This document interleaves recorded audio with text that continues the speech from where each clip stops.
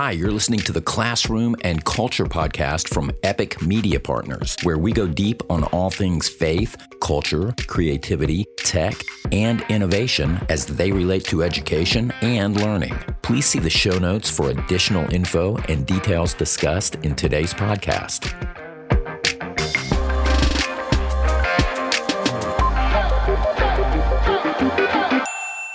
Hey, it's Monroe. So as we move into the break season, we want to switch things up just a little and introduce what we're calling the Classroom and Culture Summer Series, where we create some episodes that lean a little more on the culture side of things. Don't worry, there will still be useful info, lessons learned, and nuggets that you educators can bring into your school or classroom next year. But we'd like to take this opportunity to branch out and speak with some guests in general that we think you'll find super interesting and insightful. Guests who will foster reflection and maybe inspire you to dream as you go on that walk or lay on the beach. And by the way, we have a simple filter for determining the value of the episodes that we consider just to make sure that you guys have a relevant takeaway. And that filter is: each episode has to pass the so what test, meaning if you get to the end of a subject or story and can't find a relevant answer to the question, so what, it doesn't make the cut. Super simple. So with that in mind, we want to fire up the Classroom and Culture Summer Series with the first of a multi-part episode. This is a powerful, gripping story filled with redemption and vivid examples of God's hand moving through a community and a school, bringing healing and advancing His kingdom. And I just want to give you guys a heads up here. There are some hard things in this episode, but they're pertinent to the story, and they only serve to magnify the visibility of God's redemptive hand as our guest talks about the journey and answering God's call. Our guest is Mark Stearns. Now, I've known Mark since I was 7 years old, and I think at that point he was 12. And though we've come in and out of each other's lives over the years, I've witnessed many of the details he covers in his story, and I can vouch for them. They are true. I can think of conventional titles I could use in introducing Mark to give him assumed credibility, but the truth is he's simply God's servant who continues to answer saying, "Here I am, Lord, send me." And he does this over and over and over again for God's glory. So I'm choosing my words carefully here because I want to make sure that we see and realize that though Mark is willing, it's God's all-powerful, prevenient, transforming grace that drew Mark and has compelled him to do what he does and be who he is. And what God has done through Mark, He will do through other ordinary, flawed humans like us, if we show up. Lastly, in listening back to this interview, because Mark's such a close friend and mentor, and some of these stories hit close to home, I'm a little off my game. But as always, you'll see our host, Mike Zavada's got my back. And hey, I think it makes for a casual, candid conversation. So without further ado, please welcome my friend, brother, and spiritual mentor, Mark Stearns. Monroe, what about the music question? We're not doing the music question? Oh, this is how we kick it off. Uh-huh. We do this with everybody. Is this cool? Mark, Whatever. What's your favorite go-to music? When you're driving down from Huntsville to Birmingham, what did you listen to? Or it could be something you grew up in with. The car. If you listen to music, what did you listen to? So I didn't listen to anything coming down here, but when I'm painting this house by myself, I listen to, I like Led Zeppelin. Yes. I like James Taylor. I like Carole King. I like Motown, the Beatles. I love Three Dog Night. Out in the country, man. It's one of my favorite tunes ever. The Eagles. I like Chicago. I love Santana. This sounds like one of my playlists. I went to a Santana concert, 1996. Wow. Oh my gosh. Yeah. Yeah. So I listen to that while I'm painting. So I don't know what the neighborhood thinks about it. So that's the music I listen to. But see, man, here's the thing that's so cool for me. Mm-hmm. When I worked for you painting in college, that's what we did, man. Oh, yeah. We had that music on. Yeah, I got the speaker and tied it into my phone. I didn't know you could do all this stuff, so it's kind of blaring for me. And that's awesome. I cannot believe how it takes me back. That's awesome. I love it. Okay, so just to set the background, Mark, let's talk about your home life, like your mom and dad. Like, start there and how you came out of all that. Sure. Well, I was born in South Alabama. My mom and dad, I had a brother and sister, and went to a really good school. My dad had a really good job, and he did well, and so we lived in a pretty good section of this of the city down south. And I went to, like I said, I went to a good school. And so, on the outside of our family, if you were looking from the outside, you would have thought that we were a good family, that we were making it, and a solid family, and I guess that was the perception, I guess. But inside my house, well, it was a nightmare for me for a lot of years, and for my brother, and for my sister, and for my mom. And so, both my parents were alcoholics, and they struggled with that for all my life, until, all my life. And so, you have people, when they drink, they can laugh and they can listen to music and have fun, and then you have people, when they drink, they cry and they tell you about life and what life's done. And then you have people, when they drink, they become violent. And so that was both my parents.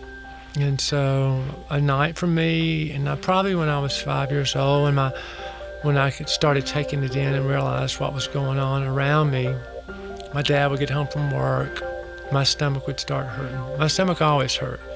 My nerves were shot at 5 and 6 and 7, 8, 9, 10, 11. I was shot. And so my dad would get home, they would start drinking. I remember my teeth hurt because of the fear, because I knew what was happening, about to happen. They would start to drink, and somebody would say something, and my dad was bigger. And so, he would kick her legs out from under her, or he'd get on top of her, and he would start beating her in front of us. And, when you see this as a child, it's like your mind scrambles. It just scrambles. You're in shock.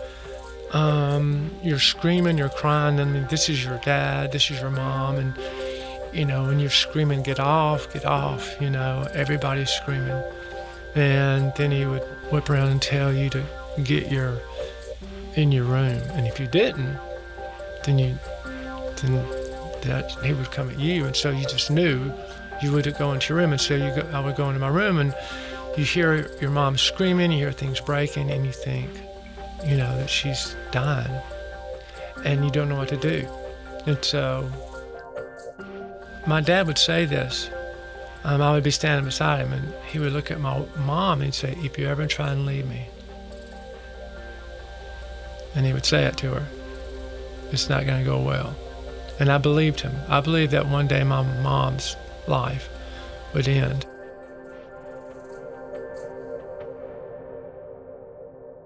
And so when you hear those words, it becomes a part of you. And you take it everywhere you go.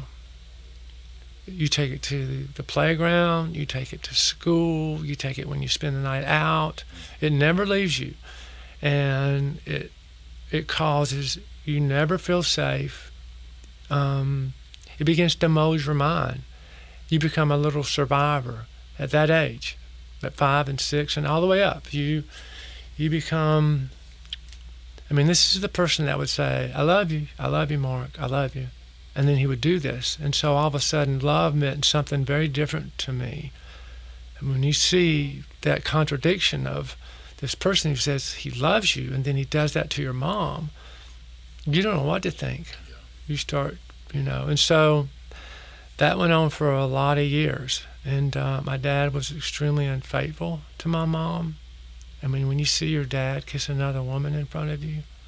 And I was so little. I remember I was sitting in the back seat, and I was just leaning over, and I saw him do this. And again, you kind of go into, you lose your breath. Like, what is that? And so I learned not to trust. So I started realizing that. You kind of realize that you go into your own world. And you don't, and the other things, the way it affects you is it affects you in every way. Every relationship, it began to affect me. And in school, I did horrible. I mean, I didn't do well in school because you're never at school. You're there physically, but you're never there mentally. And so that went on for a long time. And so we finally, and during this time, he's starting to abuse my sister. And so really, you're just held captive.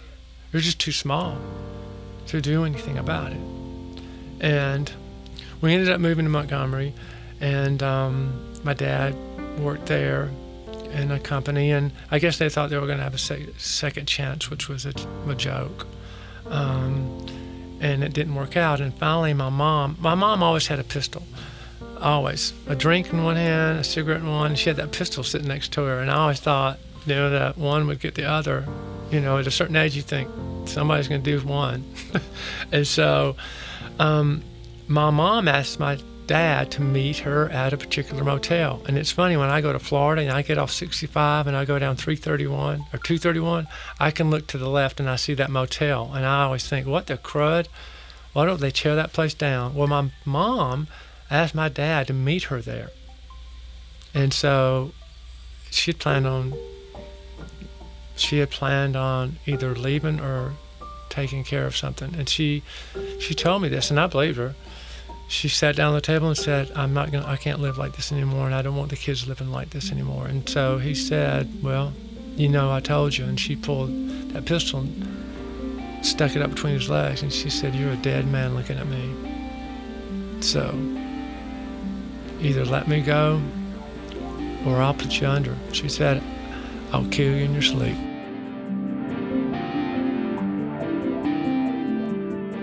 And he believed her. He should have believed her. She had tapped out. And he left us. And when he left us, we became the single parent with no education on the road. And so we left and we moved back down to South Alabama. We lived in a project for a bit. That was hard. We became the transit family is what we did. So healthy, after a while, you don't know what healthy is. That's what it does. You don't even know what healthy looks like anymore.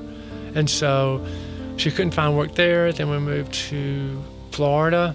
She tried to find work there, and she couldn't find any. And so we had to move to my grandma's. And so now there are huge gaps in my life, huge gaps in school. I mean, I didn't learn my fractions. Fractions to me, are you teasing me? Are you joking? You want me to learn fractions and I go home to this stuff? Really? Sentence structure? I didn't know what a verb was. I didn't know what a noun was. And my biggest fear, and so I can tell how it happens to children a lot. I felt dumb. I knew I was dumb. And I felt dirty. I felt dirty because when my dad would stick his face in my face with that bourbon breath and he would talk to me about sexual stuff, I didn't know what he meant by it, but I knew it was nasty. And that becomes a part of you. I felt nasty and dirty and stupid. And so I learned to sit in the back of the class, always. Never get called up to that board because then you get found out. And so at that age, can you imagine? At those young developmental years, I was learning to hide already.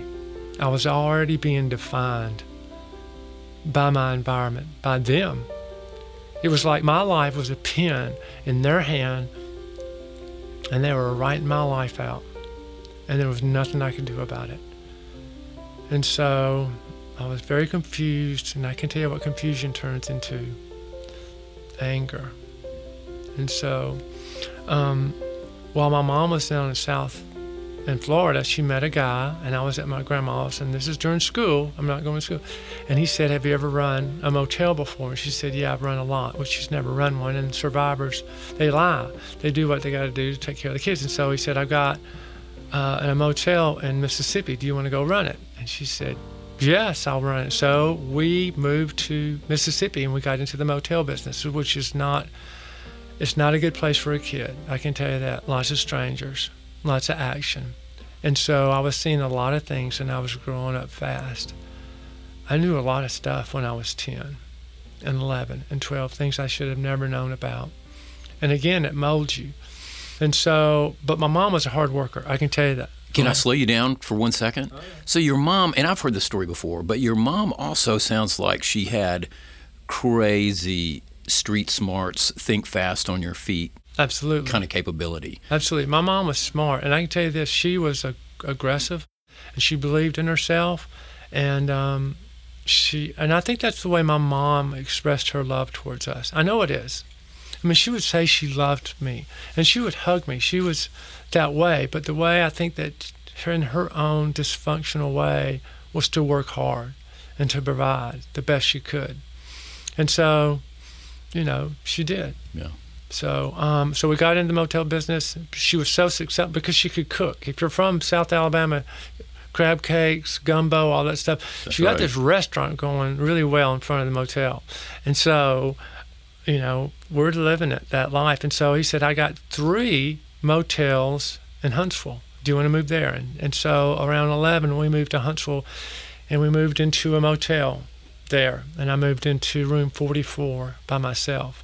And my sister lived in a room, and my brother lived in a room, and my mom lived in a room. And I don't know how we got this motel. I don't know what happened, but it became ours.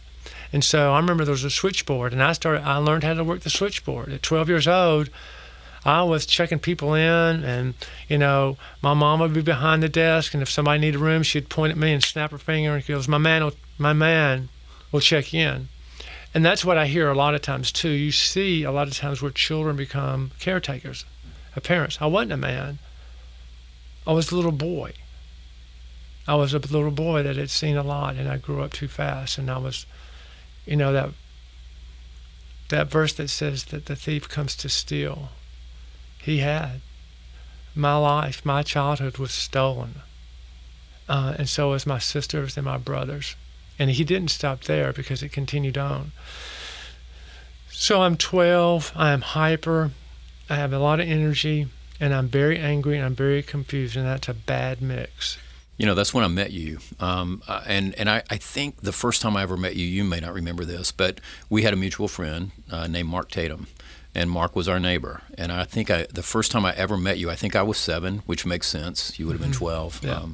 And I remember thinking, I could see some of those things in you then, I think. I remember I was like, because you were older and, my brother and all these different people, I thought everybody older than me was cool. So I'm like, this guy's kind of cool. But I was like, something tells me I need to kind of like keep my distance, But so I think a lot of those things, whether it was anger or whatever, you could kind of sense that even then. Well, I think anybody who's in that situation, you're so angry and you're edgy. You're always edgy. And I would say survivors always were on edge. And so by the time I was 12, I didn't trust anybody. Survivors don't trust anybody. Yeah. They don't. I didn't trust my mom. I didn't trust anybody. I didn't trust adults. I didn't respect adults. I'd seen them. I saw my mom. I saw my dad. And so for me, at that age, I was on my own. And that's what survivors think. They trust one person, and that's themselves. They only trust themselves. And so I don't depend on anybody. And so I was that kid that was real hyper, and my brother came in one night and he said, we need to take you out and get you drunk. And I was so primed for it because I felt so bad about myself. I felt so bad about what I was living in and who I was and still struggling in school. I remember I went out and drank 3 beers with him, and I loved it because it numbed me. Yeah. I mean, it made me not think for a minute about who I was and who I was becoming. And then, so I started calling this cafe across the street and said, this motel, I need a 6-pack of Country Club Small Boys delivered to the desk. I'll deliver it to your room. And so I started drinking a 6-pack every night. And then my brother introduced me to, sniffing gasoline. So I became a hacker. So I'm sniffing gasoline and toluene and paint thinner and oil-based paint and drinking.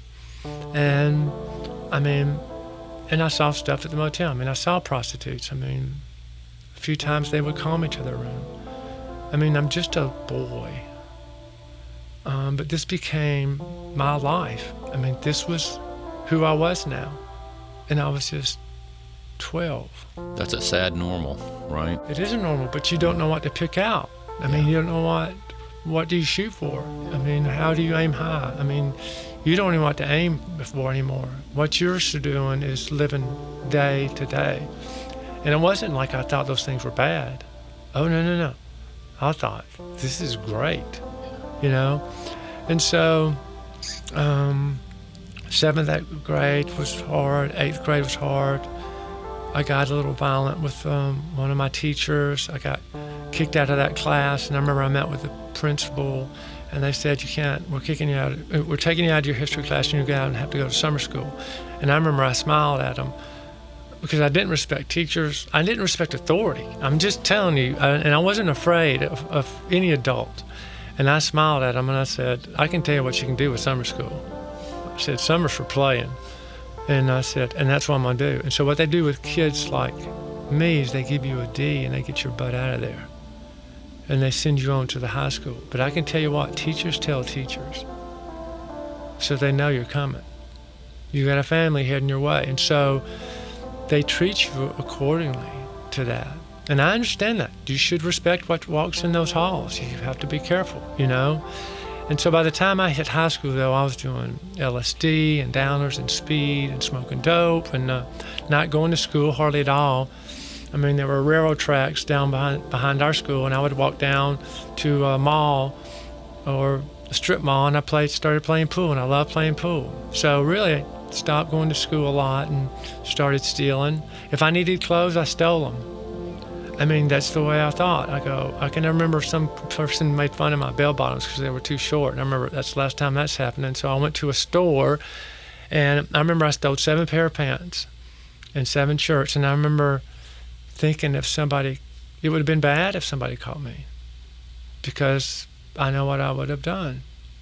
If you push people and you press them and they're surviving, you be careful how you handle them. Because they don't care anymore. And people who have no hope and don't care are the most dangerous people you'll deal with, because they don't fear anymore and they don't care. And that's who I was becoming. So that's who I was. And so 9th grade, 10th grade, I'm not going to school, and I just keep doing drugs and Let me ask you this. I'm sorry, I'm going to be an interrupter because, man, I got to get in on it. But how would a kid your age find all that stuff? Like, how did you cultivate or have or know the relationships to go, hey, I can go over here and score some acid, or because it's around you. It's just uncanny how you see. Yeah. No, dark. If you're around a dark world, and it comes to you. Yeah, it does. Yeah, you're around it. Yeah. And so I was around it all the time, and so it was easy to get to that. So what eventually happened to me, and it's a painful way, but a lot of people who come to faith really is a journey of a lot of pain. And so if you sniff gasoline and do acid at the same time, you're going to damage your brain. And I remember that old commercial that with the egg, it says, this is your brain. And they would scramble the egg in the pan, and I would look at that and I go, true that. Because I would hallucinate when I shouldn't hallucinate. When I wasn't doing acid, I would see patterns on the wall or colors on the wall, or I'd see traces, which means if I waved my hand in front of me, I would see 10 traces of my hand behind me, and I knew I was burning my brain out. But I wasn't going to stop, because that meant reality. This is who you are, so I didn't stop. And so one night I was walking in the pool hall, about 5 hits of acid, and I had a pint of vodka in my pocket, and you want to get to where you're going as quick as you can. So I took all 5 hits and I drank that pint. Remember, I was still a kid, and it hit me like a freight train, and I went up and I never came down. I had crossed the line, and I knew it. And so my sister eventually walked out on our 4-lane highway and ended her life. And I wasn't going to live like that either. I was laying in bed, sweating at night, watching things crawl on the wall, and I knew life was over. But then the great thing was this: I had a friend that I used to spend time with, but when he had met Christ. And when he did, we parted ways. And I didn't know anything about Christ or God. I had no faith background, And somebody met the Lord, and it meant nothing to me. But what happened was he made a call to some parents, and he told on me. I had helped them get some dope or something. I wasn't a drug dealer. I wouldn't have minded being one. I didn't care, but it wasn't that big a deal. But I found out he did, and so he was in a lot of trouble. And I grabbed a couple of guys from the pool hall, and I said, "Do you want to go get this guy?" And they said, "Yeah." And these were thumpers. These boys loved to thump. And so we found out where he was, and we drove over the mountain. And when we got there, he was sitting on the front porch with somebody, and I remember getting out of the car, and we circled him, and I told him what was about to happen.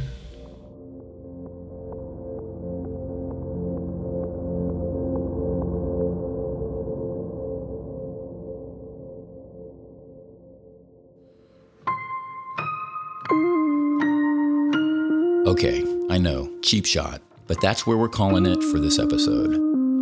There's a lot more to this story, so you'll want to make sure you check out the next episode. Don't worry, we'll pick up right where we left off. Hey, don't forget about the Epic Friday 5. It's a short email list of things that we find interesting and or relevant during the week that we just want to share with you guys. It's just our take on some good stuff that you guys can carry into the weekend. So to do that, just go to epic2.com, select contact, and subscribe. That's it.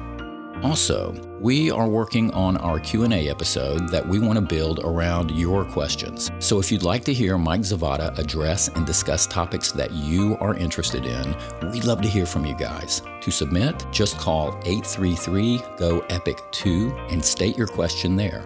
And lastly, don't forget, Epic has everything your school or organization needs to be your complete remote learning solution. To request a demo and discuss how we can partner with you, please contact anyone from our school engagement team at epic2.com. That's epic2.com.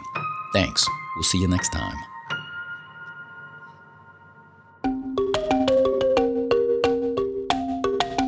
If you thought today's episode was enlightening, please pass the word. The Classroom and Culture Show can be heard on Apple, Spotify, Stitcher, and wherever you get your podcasts. Also, to become a regular listener and receive additional info, please subscribe on your favorite platform today. That's Classroom and Culture from Epic Media Partners. Thanks.